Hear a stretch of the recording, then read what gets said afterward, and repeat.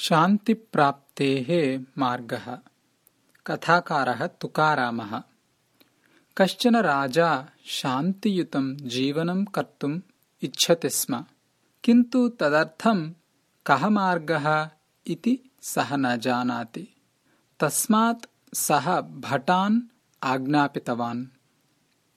सर्वत्र अटित्वा महात्मनां दर्शनं कृत्वा शान्तियुक्तजीवनस्य मार्गं ज्ञात्वा आगच्छन्तु इति।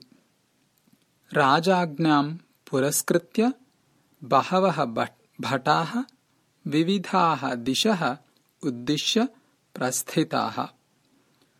तेषु अन्यतमः भटः कुत्रचित् वृक्षस्य अधः शान्तमुद्रया उपविष्टवन्तं तेजस्विनं सन्यासिनम् अपश्यत्। सः अश्वात् अवतीर्य सन्यासिनं नमस्कृत्य राज्ञः अपेक्षाम् अश्रावयत्। सः शान्तिमार्गः अन्तरङ्गे भवति। भवतः राज्ञः अन्तः अपि अस्ति सः। राजानम् एतदेव वद इति अवदत् सन्यासी। भटः प्रतिगत्य राजानम् एतदेव अवदत्, किन्तु राज्ञा एतस्य तात्पर्यं न अवगतम्। अतः सः स्वयमेव प्रस्थाय तं सन्यासिनम् उपसर्प्य विनयेन नमस्कृत्य तस्य वचनस्य तात्पर्यम् अपृच्छत्। शान्तिमार्गस्य अन्वेषणं न बहिः करणीयम्। बाह्यान्वेषणात् प्राप्तः मार्गः बाह्यशोभामात्रं वर्धयेत्। जलप्राप्त्यर्थं यथा भूमौ खननं क्रियते तथा अन्तरङ्गे शोधनं करणीयम्। तदा एव शान्तिः प्राप्येत इति विवृतवान् सन्यासी। तदा राजा पुनः प्रार्थितवान्, अन्तरङ्गशोधनस्य सोपानानि कानि इति विवृणोतु भवान् कृपया इति। सन्यासी पुनः अवदत्, आदौ किरीटं, कीर्तिः, राजत्वम् इत्यादीनाम् अपनयनं चिन्तय। ते च शुष्कमृत्तिका इव। ततः पुंस्त्वादिकम् अपि पार्श्वे स्थापय।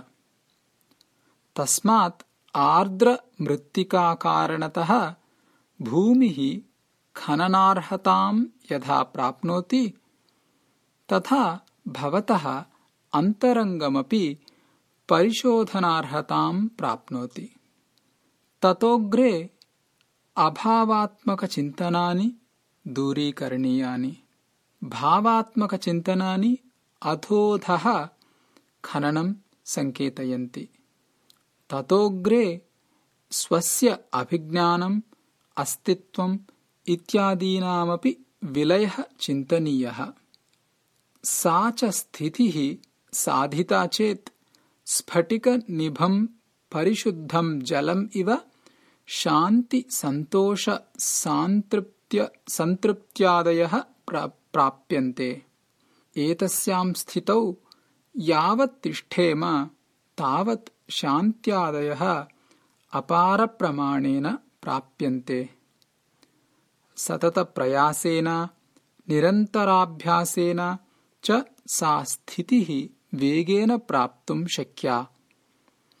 आदौ तस्याः स्थितेः प्राप्त्यर्थम् अधिकप्रयासः करणीयः, किन्तु गच्छता कालेन अभ्यासबलात् सा शीघ्रमेव प्राप्यते इति।